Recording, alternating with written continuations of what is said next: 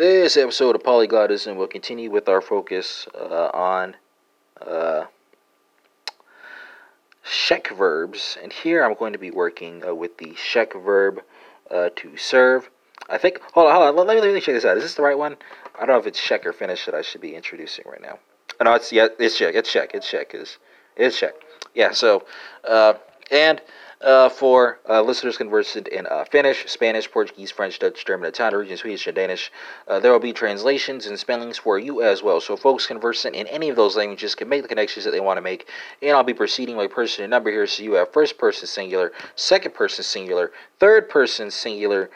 She will serve, he will serve, it will serve, overturned citizens, united corporations are not people. Just because a corporation can take a poison pill doesn't mean it's a person. First person plural, and then third person plural.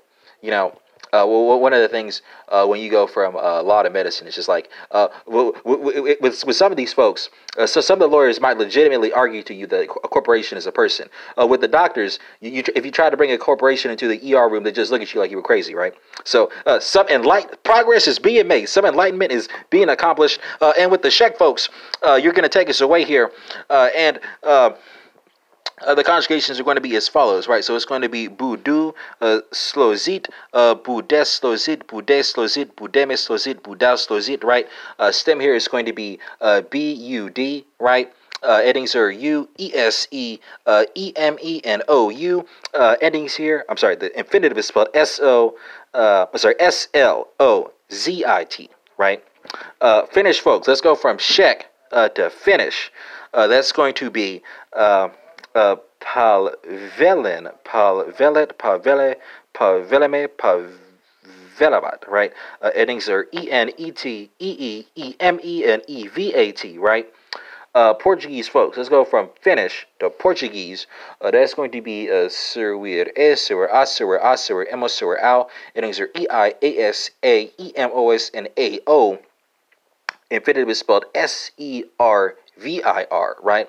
French folks, let's go from Portuguese to French. That's going to be servir, so servir, I, servir, a, servir, a, servir, on, servir, on, right? Endings are ai, asa, ons, ont. Infinitive is spelled servir, right?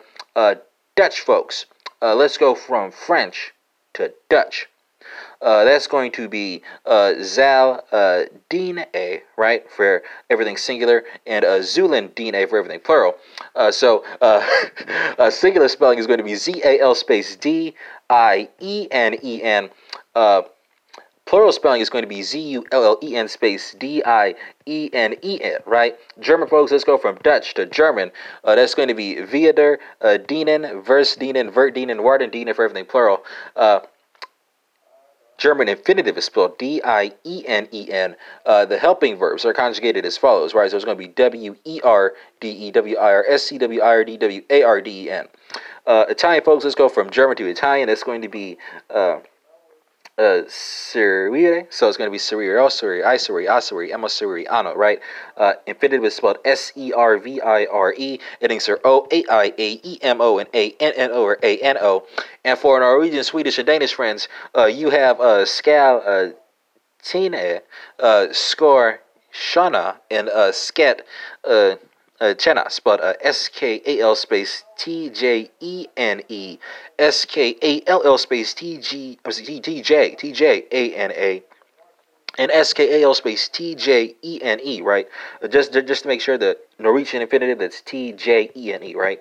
And for Spanish folks, going from Danish to Spanish, that's going to be a cognate with the Portuguese infinitive, so servir, servir, a, servir, a, servir, emo, servir, on, accent on the E, A, and A for first person singular, second person singular, third person singular, and third person plural.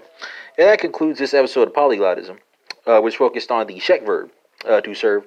And we had comparisons to Finnish, Spanish, Portuguese, French, Dutch, German, Italian, Norwegian, Swedish, and Danish. And this episode is in English, so that's more than 10 for you right there.